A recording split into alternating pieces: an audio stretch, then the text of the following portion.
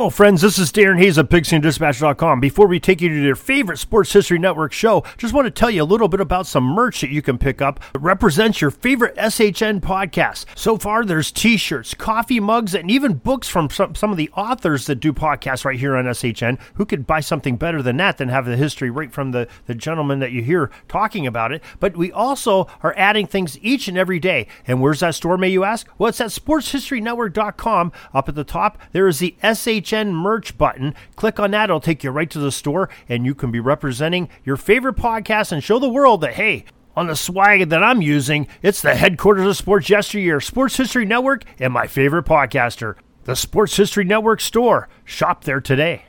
Woody Hayes was bigger than life. So when I started getting recruited and Woody came to my home in California, he asked me what schools I had visited and what schools I would be visiting. And remember, I'm in awe.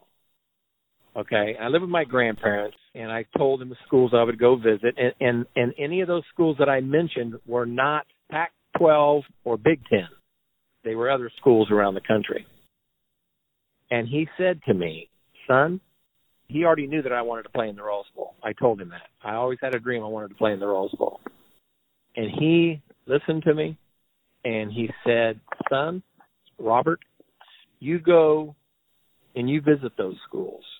He said, but I can promise you one thing. And about that time, he started pulling off a ring off his hand, which was this huge Rose Bowl ring with a big giant rose on the top of it with a diamond coming out of it. It was gorgeous. And he put it on the table, and he slid it across the table, and it stopped right in front of me. And as he was saying it, he said, you go visit those schools, but I can promise you this. And he slid the ring, and he goes, you will never, ever get one of those rings at those institutions. And he said, put it on. After it stopped right in front of me, I put it on, and I looked at it, and I'm going to tell you right now, I'll never forget it as long as I live. He had me. He had me closed.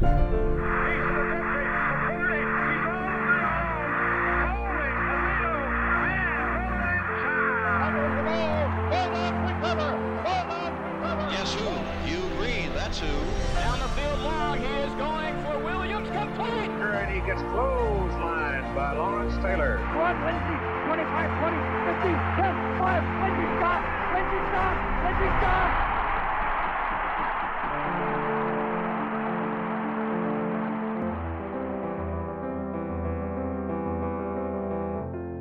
Welcome to Hidden Yardage. I'm your host, Joe Moore. This podcast is a journey back to the 1980 college football season through the memories of those that played, coached, and covered it. New episodes, released each Tuesday, will carry listeners through that season, 1 week at a time. For more information, please visit the website at www.hiddanyardagepodcast.com. If this is your first time listening, you may want to go back and start with episode 1. This is episode 2, Across the Field. The first week of the 1980 college football season featured few surprises. Arkansas fell to Texas in a battle of top 10 teams, and 11th-ranked Notre Dame easily dispatched of number 9 Purdue in a game that was likely decided a full 5 days before kickoff. The Boilermakers entered 1980 with rose-tinted dreams of a Big Ten title and perhaps a national championship. These hopes rested on the right arm of quarterback Mark Herman, who came into his senior year already the career-leading passer in Big Ten history for yards, completions, attempts, and touchdowns. On the Tuesday before the game against the Irish, Herman's typical surgeon-like performance in practice was interrupted by a disturbing thud. It was the sound of Herman's right thumb clanking against one of his teammates' helmets as he followed through on a picture-perfect spiral. X-rays taken the next day showed a severe amount of damage and swelling, but no fracture. Herman would meet with doctors 3 times a day for the rest of the week, until 48 minutes before kickoff in South Bend, he took the field to test his ability to throw the football. He cautiously attempted 20 wobbly passes and took 3 snaps from under center. With team doctors looking on, he admitted to his coach that he couldn't squeeze the football, and that any pass he threw further than 15 yards, he'd just be putting up for grabs. Herman was ruled out of the game, and just like that, Purdue's preseason dreams turned to nightmares. The Irish won the game 31-10 and climbed to number 7 in the AP poll. Purdue plummeted to the bottom of the rankings and readjusted its sights on a Big Ten championship. The second week of 1980 figured to be even more bland than the first, without a single matchup of ranked teams on the schedule.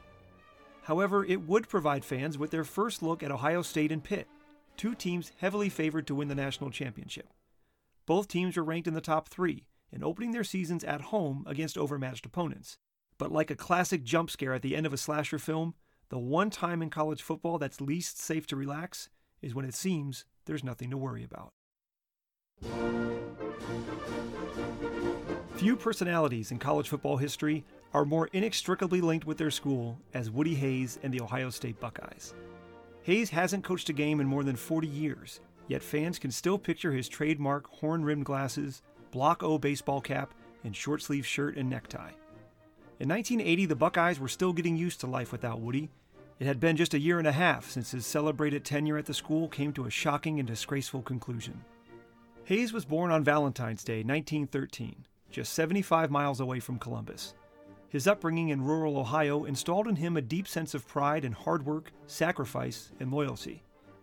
His great-grandfather had fought and died at the Battle of Antietam, and Woody left his high school coaching job to enlist in the U.S. Navy when America entered World War II. He was a student of military history and saw football as an extension of the battlefield.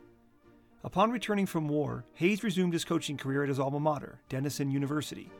Later, he would take over as head coach at Miami University in Ohio, a school so revered for its football leaders, it's still known as the cradle of coaches. During its history, legendary coaches like Sid Gilman, Paul Brown, Ara Parsegan, Bo Schembechler, and Weeb Ewbanks prowled the sidelines. But after just 2 seasons at the helm of the Indians football team, Hayes became the unlikely choice to take over the Ohio State Buckeyes. It was a move that took him from the cradle to the grave. For as well regarded as Miami was for its coach's acumen, Ohio State had gained a reputation for the ignominious ends of its program leaders. Before Hayes' hiring, the Buckeyes had run through 6 coaches in the previous 12 seasons. 3 of those men had left, at least in part, due to the intense pressure that came with coaching in Columbus. As Hayes stepped foot on campus, Ohio State had captured just 1 national championship, when Paul Brown was the head coach before he left to coach Cleveland's entry in a new experimental professional league. Ohio State demanded a winner, and in Hayes' debut season of 1951, there were questions if Hayes was the right man for the job. When a preliminary list of names was created for the position opening, Hayes was listed 29th out of 38 candidates, and of the 8 men to be interviewed, he was last. But he sold the school administrators on its promise of a well-disciplined team that would impose its will through power football. Hayes coached the Buckeyes for 28 seasons and could easily be the subject of an entire podcast. He was legendary not just for his winning ways, but for his explosive temper. He would punch himself so hard in the face during games, he would break his own glasses.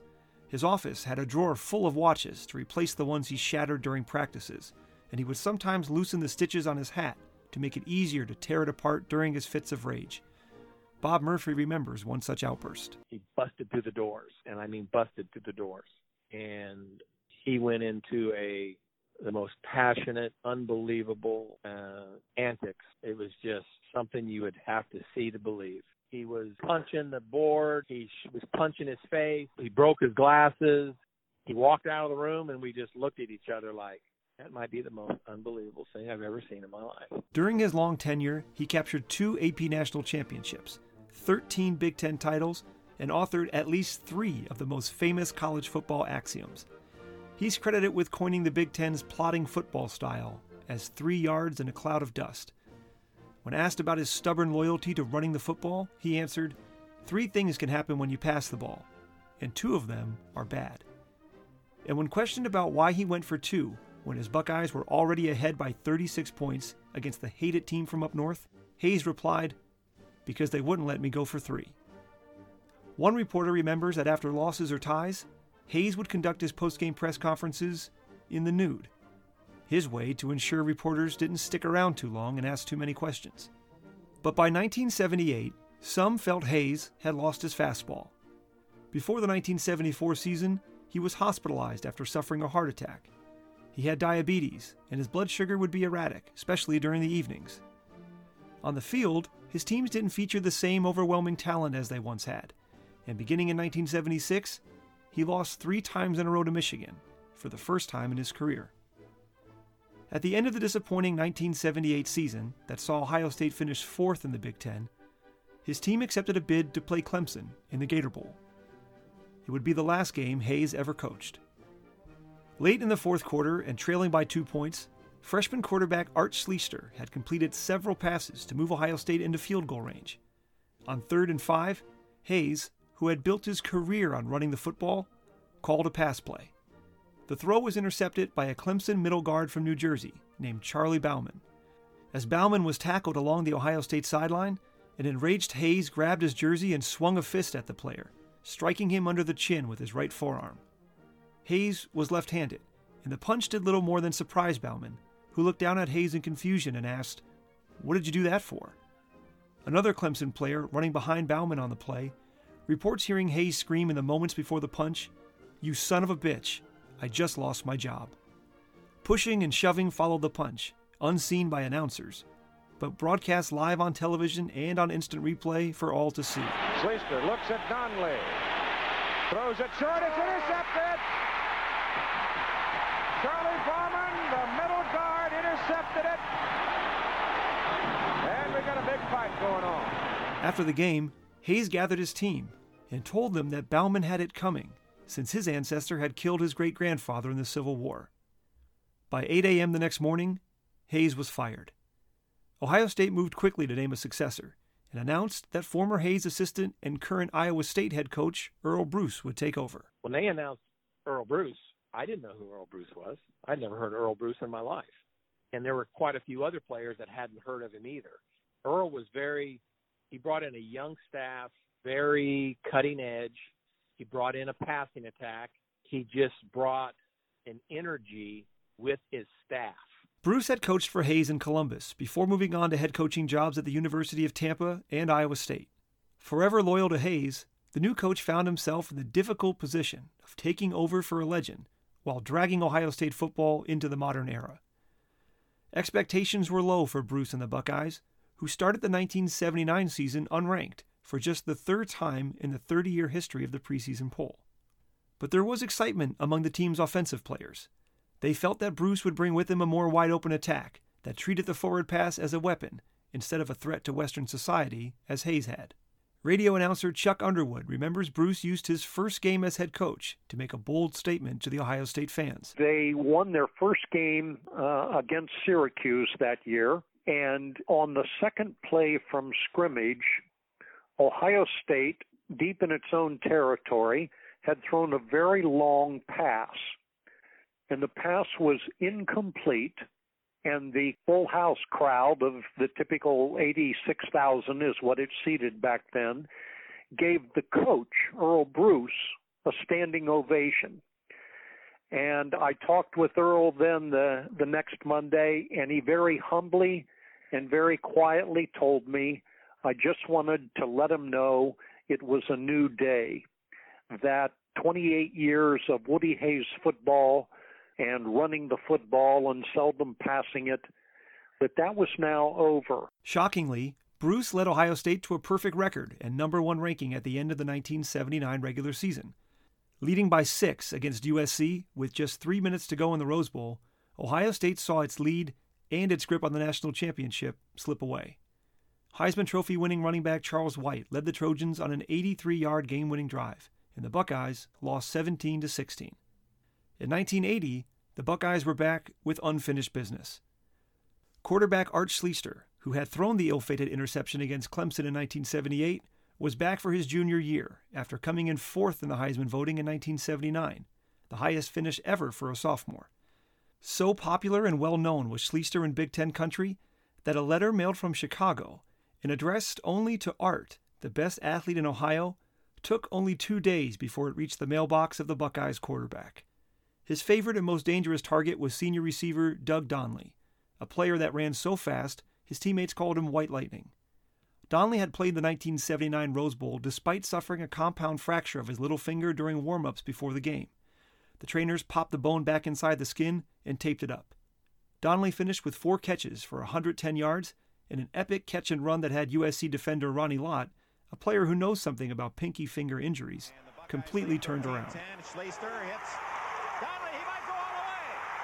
40, 30, 25, all the way to the 20-yard line. Schleister hooks up again. In the 1980 preseason poll, Ohio State was the top-ranked team in the land. It opened the season in the Horseshoe against Syracuse, a program that had made headlines during the offseason with the building of its massive new on-campus stadium, the Carrier Dome. The 54,000-seat stadium, tucked under 6 acres of fiberglass, wasn't scheduled to open until week 3 of the season, and that home game couldn't come soon enough. The new dome was built on the same site as the old stadium, leaving the Orangemen homeless and playing their entire 1979 schedule on the road. Now, Syracuse was on the road again, and its head coach Frank Maloney, who saw his team get whipped by the Bucks in 1979, was looking for any advantage he could find to help level the playing field. Key to any success that the Orangemen might have was a Mighty Mouse junior running back named Joe Morris, who by year's end would own every major Syracuse rushing record. Quite an accomplishment at a school that featured Jim Brown, Ernie Davis, and Larry Zonga.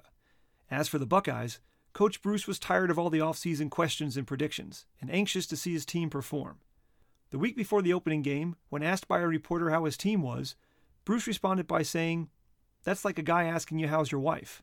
Well, compared to what? The night before the game, the head coach and his team sat together for a special screening of the movie Deliverance.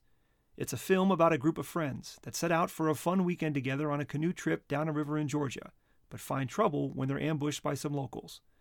It should have been a warning to Ohio State. In front of a spillover crowd at the Horseshoe, Syracuse took the game's opening kickoff and drove 80 yards for a quick 7-0 lead. On Ohio State's first offensive play of the season, Schleister was intercepted, and the quarterback doubled down on his mistake by tackling the defender by his face mask for a 15-yard penalty. 3 plays later, Syracuse hit pay dirt again, and the number 1 team in America was losing 14-0 before most fans had a chance to settle into their seats. The Buckeyes answered with a 35-yard field goal, but after the ensuing kickoff, the visitors carved 80 yards through the Ohio State defense in 4.5 minutes for a 21-3 advantage.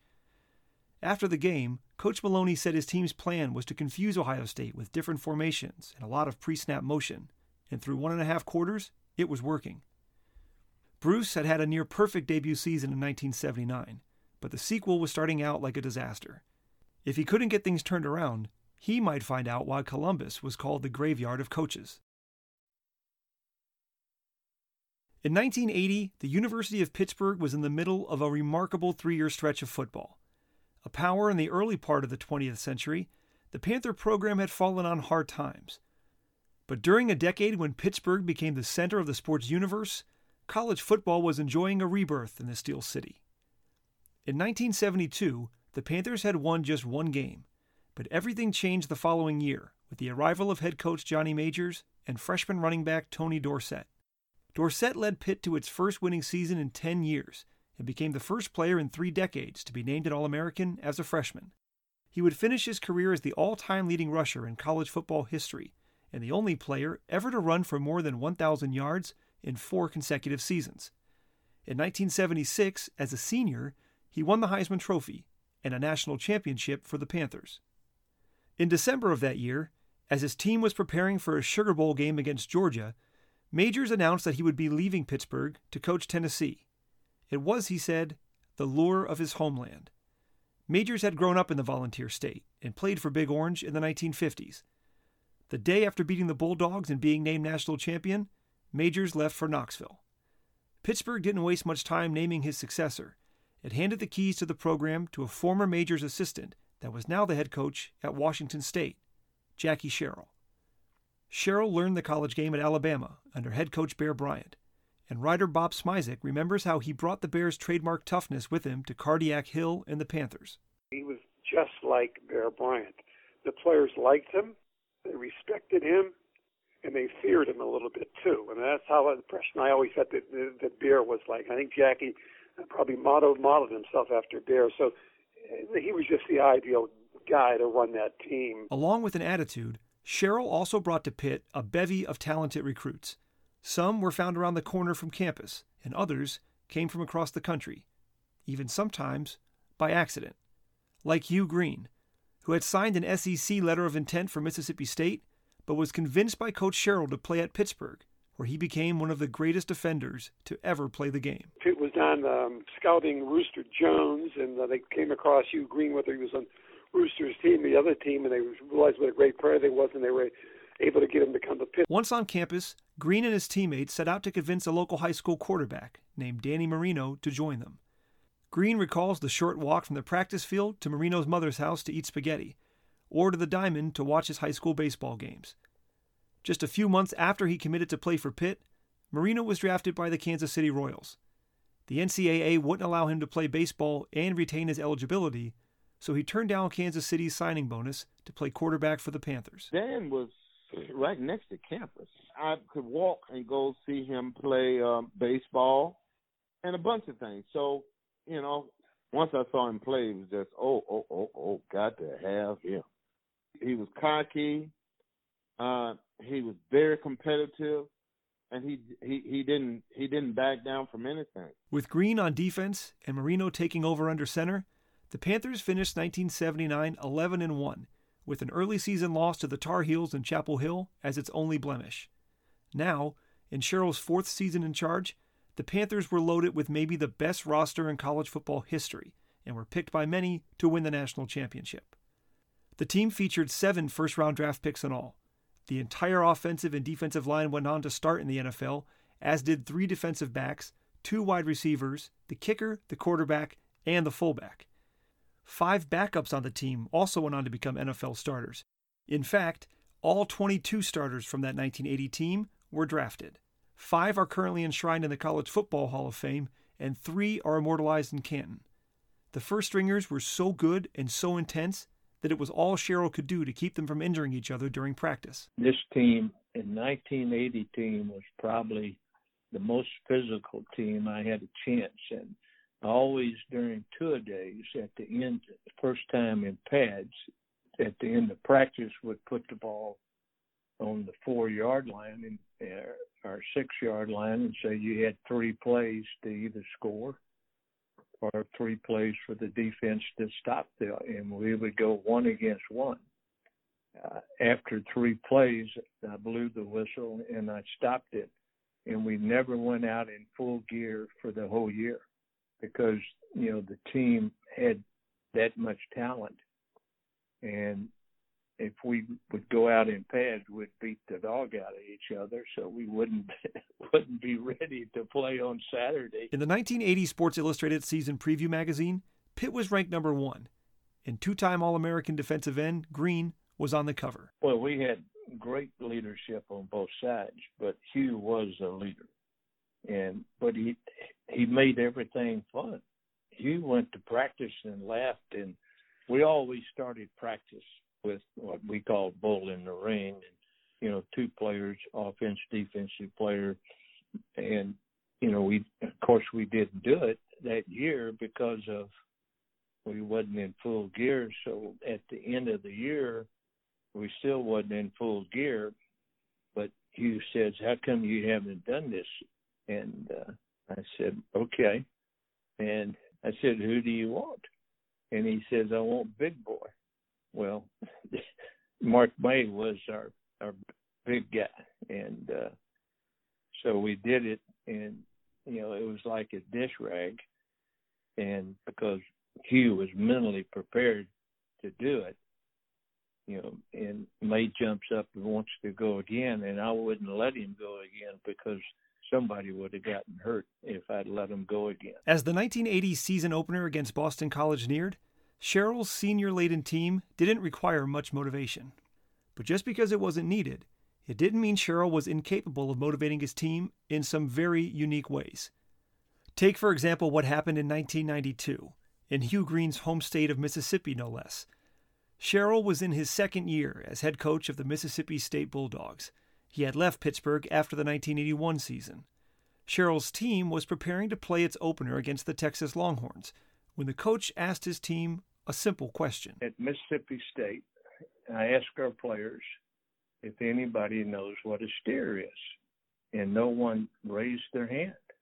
So we're walking out to the practice field, and one of the managers came up and said, "Coach, we're in the cattle business. We castrate about 30 bulls a day." He said, "You want my dad to bring one?" So I said, "Sure."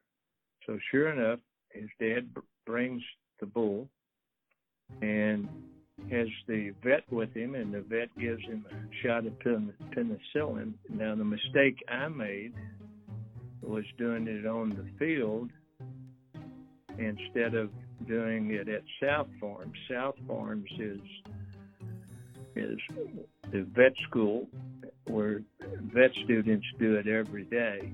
You know, some of the players watched, some of the players didn't watch. But to make the long story short, there was a track girl running across the field, and it kind of raining, and her mom worked at the vet school, and she told her mom, then all of a sudden it just mushroomed and got bigger and bigger and bigger, and it ended up being a lot bigger than what it was.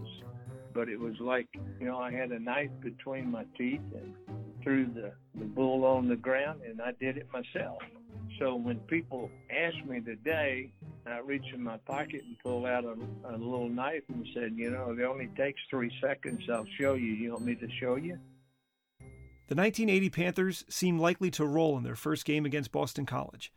A 3-touchdown road underdog, the Eagles were seen as little more than a speed bump before Pitt's challenging road games at Florida State, Tennessee, and Penn State later in the year. But Boston College had made it a habit of opening its season with tough competition, and even upset a top 10 Texas team on the road to start 1977. In the weekly press conference before the game, a power outage resulted in the briefing of gathered media members to be carried out by candlelight. The spooky setting was fitting for Sherrill's warning that the Eagles were not to be taken lightly. Upon winning the coin toss, Pitt decided to put its defense on the field first. The move was a smart one, as the Panthers forced an early Eagles fumble, but the advantage was given right back when Marino fumbled near the BC goal line. It was a sloppy start that would become characteristic of the rest of the game. Through 27 minutes, the score was still tied at 0 before Pitt finally broke through with a touchdown and a 2-point conversion to head into halftime leading 8-0. The Eagles answered in the third quarter with a touchdown of their own, but the 2-point try failed when a pass sailed over the head of an open receiver. That score came during an unbelievable sequence that was downright comical. Here's how the Pittsburgh Post-Gazette described the series of unfortunate events. First, Lynn Thomas intercepted for Pitt. Then, McMillan fumbled for Pitt, which turned into a BC score. On the first play after kickoff, Marino recovered his own fumble. 2 plays later, McMillan fumbled and BC recovered. 2 plays after that, White intercepted a Lowry pass. And 2 plays after that, Craig Beal intercepted a Marino pass. In all, the Panthers committed 9 turnovers on 5 Marino interceptions and 4 fumbles. Pitt managed to hold on to the football long enough to score another touchdown and would win the game 14-6. It was not the statement win that Pitt fans were expecting, and the Panthers senior tackle Mark May said after the game that his team played like pretenders, not contenders. Still, the Pitt defense was dominant. It allowed just 220 yards and forced 7 turnovers of its own. It was the kind of performance that made the other teams on the schedule take notice. And it was that kind of respect that the University of North Carolina was looking for. The North Carolina Tar Heels entered the 1980 season as the favorites to win the Atlantic Coast Conference. That alone, however, was not enough for UNC to be taken seriously. There was a saying about ACC football in those days. It was just something the conference did between basketball seasons. In 1979, NC State won the ACC and wasn't even invited to a bowl game. Back in 1953, Carolina and 6 other schools broke away from the Southern Conference to form the ACC. That same year, the Maryland Terrapins won the national championship in the conference's very first year of existence. But as the 1980s began, the ACC was still looking for its second champion.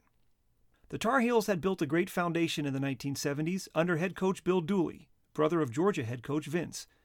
Under Dooley, UNC had its first ever 11-win season and captured 3 league championships. But in 1977, Dooley left Chapel Hill to take over the Virginia Tech Hokies, and UNC replaced him with Dick Crum. Crum had most recently been the head coach at the University of Miami, the same cradle of coaches where Woody Hayes had apprenticed before taking over at Ohio State. Crum's first season in Carolina ended with a disappointing 5-6 record, but his 1979 team finished 8-3-1, including a surprising win over the Michigan Wolverines in the Gator Bowl. The season could have been even better, but running back Lawrence Amos was hobbled by an injury in the middle of the season, and the team struggled before he returned to full health. In 1980, UNC brought back 7 starters from an offense that led the league in scoring. Most importantly, Amos was back for his senior season and to make a bid to join Tony Dorsett as the only players to ever rush for 4 1,000-yard seasons in a career. He was joined in the backfield by Kelvin Bryant, giving Carolina a devastating 1-2 punch. And without question, North Carolina has never had a 1-2 running back punch like Amos Lawrence and Kelvin Bryant. Amos Lawrence was smaller, very, very shifty. I mean, he could show a tackler a leg, and then as the tackler is going for the leg, take it away, and he could get an extra 5 yards, or he might even break it all the way. Charismatic. Fans loved him. Kelvin Bryant was quiet, but a perfect point-counterpoint for Amos Lawrence. You know, tall slasher as opposed to the smaller, shifty Lawrence. And the two of them were extremely formidable. In fact, the Atlantic Coast Conference chooses 2 all-conference backs. They chose North Carolina's number 1 and number 2 running backs that season as all-conference. That's how good they were. The biggest questions during the offseason were about who would win the battle to replace quarterback Matt Kupik, a 4-year starter who held just about every school record at the position. During the team's first preseason scrimmage, that decision was made when junior Chuck Sharp was lost to a knee injury, handing the job to sophomore Rod Elkins. There were no such doubts on the other side of the ball. Carolina brought back 8 starters on defense, including safety and team punter Steve Streeter, defensive tackle Donnell Thompson, and number 98, Lawrence Taylor. Taylor had 95 tackles, 5 sacks, and 7 forced fumbles as a junior, and introduced himself to America with a stellar performance against Michigan in the Gator Bowl. Wangler, great play. Oh, my goodness, that's a fine play by Lawrence Taylor, and it's the second big play in the game Lawrence has made. Junior. Taylor had come to Carolina from Williamsburg, Virginia. His first 2 seasons in Chapel Hill had mixed results. He was a backup as a freshman and spent time at nose tackle as a sophomore. When he was moved back to his natural position of outside linebacker in 1979, he was unstoppable. His teammates called him Filthy McNasty, and one writer compared his style of play to Godzilla at feeding time. Teammate and defensive back Steve Streeter remembered how one time in a bowl game, he was giving chase to a wide receiver that had gotten behind him and was streaking towards the end zone. Suddenly, like a flash, Taylor flew past him, saying, "You got to do better than that," before catching up to the player and saving a touchdown. There was nothing on a football field that Taylor couldn't do. The Tar Heels opened 1980 by running over the Furman Paladins 35-13. Week 2 would see them travel to Lubbock, Texas, for a matchup with the Red Raiders. The game was originally scheduled to be played at 7:30 at night, but was moved up to 12:50 so it could be seen on regional television. Tech had won just 3 games in 1979, but came into the UNC matchup after beating UTEP 35-7 in Week 1 of the 1980 season, and featured the number 1 quarterback in passing efficiency after just 4 quarters of play. Despite being ranked in the top 15, the Tar Heels were still considered a slight underdog in the game. Coaches gave players copies of a local newspaper article that predicted the Raiders would win by a couple touchdowns, and claimed Carolina wasn't ready to compete with a member of the Southwest Conference. In a further insult, the paper hadn't even managed to spell Coach Crumb's name correctly. UNC felt it had something to prove. The Red Raiders took the game's opening kickoff and drove down the field for a quick 3-0 lead. They were the only points either team would score in the first half. Midway through the third quarter, Carolina drove to the 3-yard line, aided by 2 15-yard personal foul penalties against Texas Tech, and tied the score at 3. The fourth quarter would see Tech threaten multiple times, but the Tar Heel defense, though bending, refused to break. In fact, the Carolina defense would allow only 1 touchdown in its first 7 games of the season.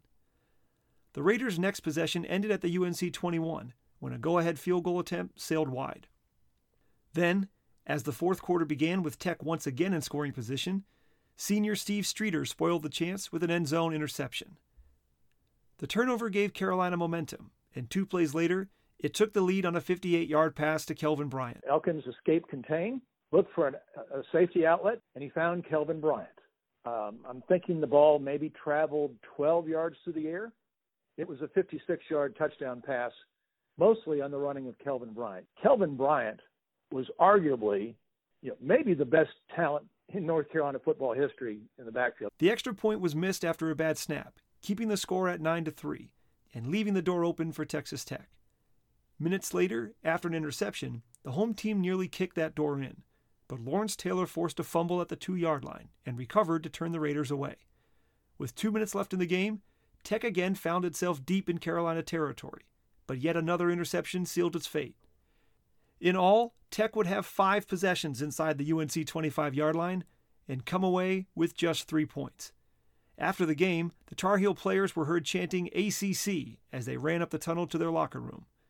On the Raiders sideline that day was assistant coach Al Groh. Groh had been Taylor's linebacker coach at UNC and would later coach him in the NFL for the New York Giants. He had warned his team all week that Taylor could wreck a game all by himself. After watching his former charge ruin one Tech drive after another, he looked like he'd seen a ghost. Al Groh was an assistant coach on that Texas Tech team. I'd known Al. He was an assistant at Carolina in the Bill Dewey years. And so I ran into him in the locker room. Al, what'd you think of the game? I swear, Joe, Al had kind of a glazed over look on his eyes. And he said, Lawrence Taylor, best performance I've ever seen. Unbelievable player. And I think that says more about Lawrence Taylor than anything else I could tell you. UNC would enjoy a week off before returning to action at home against number 19 Maryland. Back in Columbus, top-ranked Ohio State had managed to add 2 field goals before halftime to cut the Syracuse lead to 21-9. Despite the score, Buckeyes Bob Murphy and Doug Donnelly remember little panic in the home team's locker room. You knew that we got these guys. I know they're coming out with some, with some flashy stuff and some creative formations, but if we can just execute and do our job and stop making some of these silly mistakes, we can literally just shut them down. When you're in a fight, you know how you're going to do. I mean, you can just tell. You say, you know what, I'm in trouble here. Or you know that, hey, you know what, I got this. And that was the attitude of the defense. During the first 2 quarters, the Buckeyes had responded to Syracuse's pre-snap motion by shifting its own alignment. During halftime, Ohio State's coaches emphasized a switch to its hold defense. That meant that the call that came in from the sideline would remain unchanged, no matter what the Orangemen did to try and create confusion. Offensively, lineman Ron Barwig said after the game that the Buckeyes simplified their playbook from 20 different calls in the first half to running the same 4 plays after the break. Ohio State opened the second half with the football and needed just 6 plays to find the end zone. Schleister back to pass as Rush throws the bomb up the middle. Donnelly's got it. Touchdown, Ohio State. Doug Donnelly streaking down the middle, caught the ball and raced into the end zone. It was Donnelly's 10th career touchdown catch, giving him the most in school history. The score was now 21-16, and it appeared that Syracuse's early success had done little more than poke the bear. After an Orangeman punt, Ohio State's offense struck again and converted a 2-point conversion to surge in front 24-21. Syracuse's offense, sharp and effective in the first half, had dulled after the break in the 92-degree weather. Morris managed to gain 155 yards on 26 carries, but only 53 of them came after halftime, and he had to be helped off the field 3 different times. The Orangemen could gain only 3 first downs in the second half to match the 3 Ohio State touchdowns. The Buckeyes ended the game with 28 unanswered points to make the final score 31-21. After the game, Donnelly, who helped spark the comeback with his record-breaking touchdown catch in the third quarter, seemed a likely choice to receive the game ball. But Coach Bruce made a surprising decision and awarded the honor to the team's kicker. More than anything else, the move may have signified that Ohio State still wasn't ready to declare its love for the forward pass. Like Pittsburgh, Ohio State had won its opener without playing its best game, but the slow start would cost the Buckeyes their top ranking. Nobody could have predicted at that time that it would be another 18 years before any Ohio State team would be ranked number 1 again. Next week on Hidden Yardage, the story of the 1980 college football season. George Rogers and the South Carolina Gamecocks travel across the continent to prove themselves against one of college football's Goliaths, the USC Trojans.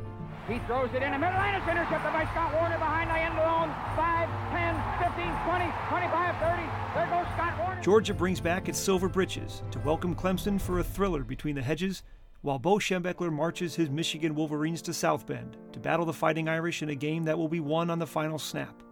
Plus, Mark Herman returns for Purdue against a surprising UCLA Bruins team. The Hidden Yardage podcast is researched, written, narrated, and produced by me, Joe Moore. If you enjoyed the episode, please rate and review wherever you listen to podcasts. For a list of everybody that appeared in this episode and special acknowledgments, please visit the website at www.hiddanyardagepodcast.com. There you'll find a full transcript of every show, as well as schedules, stats, and standings from the 1980 season. Please email your questions and comments to me at joe@hiddanyardagepodcast.com. This podcast is made possible through Moonlight Magic Productions. Thank you for listening. Hey there, sports history fan. This is Arnie Chapman, a.k.a. the Football History Dude, and I hope that you enjoyed this recent episode presented by the Sports History Network and were able to learn some good old-fashioned sports history knowledge nuggets. I started the Sports History Network back in 2020 with the mission to help podcasters find a community of like-minded sports history nerds, as well as helping aspiring podcasters to start their own shows. We have a little bit over 30 shows on the network right now covering all sorts of sports history, but as far as I'm concerned, we're just at the toothpick in the ocean moment, that can't even figure it out because there's so much more coming. We wanted to create the ultimate headquarters for sports yesteryear, starting with Podcast Network and our website, but we're going to continue to move into other mediums as well. And here's the cool part, because we want you to be part of our team. So if you're interested in starting your own podcast, or maybe being a guest on one of our shows, or who knows, maybe even writing an article for us over on the website. Seriously, all you gotta do is reach out to us on the contact page over at sportshistorynetwork.com. You can be as technologically savvy as a Neanderthal tapping on a stone trying to figure out this whole hieroglyphics thing back in the day. Again, it doesn't matter, because even if you don't understand the whole podcast space, we have a production team that can pretty much help you out with doing everything. All you gotta do, head over to sportshistorynetwork.com, head to the contact page, fill it out. That message goes right to me, and I'll reach out to you as soon as I can. But for now, dude, I'm through if you're through.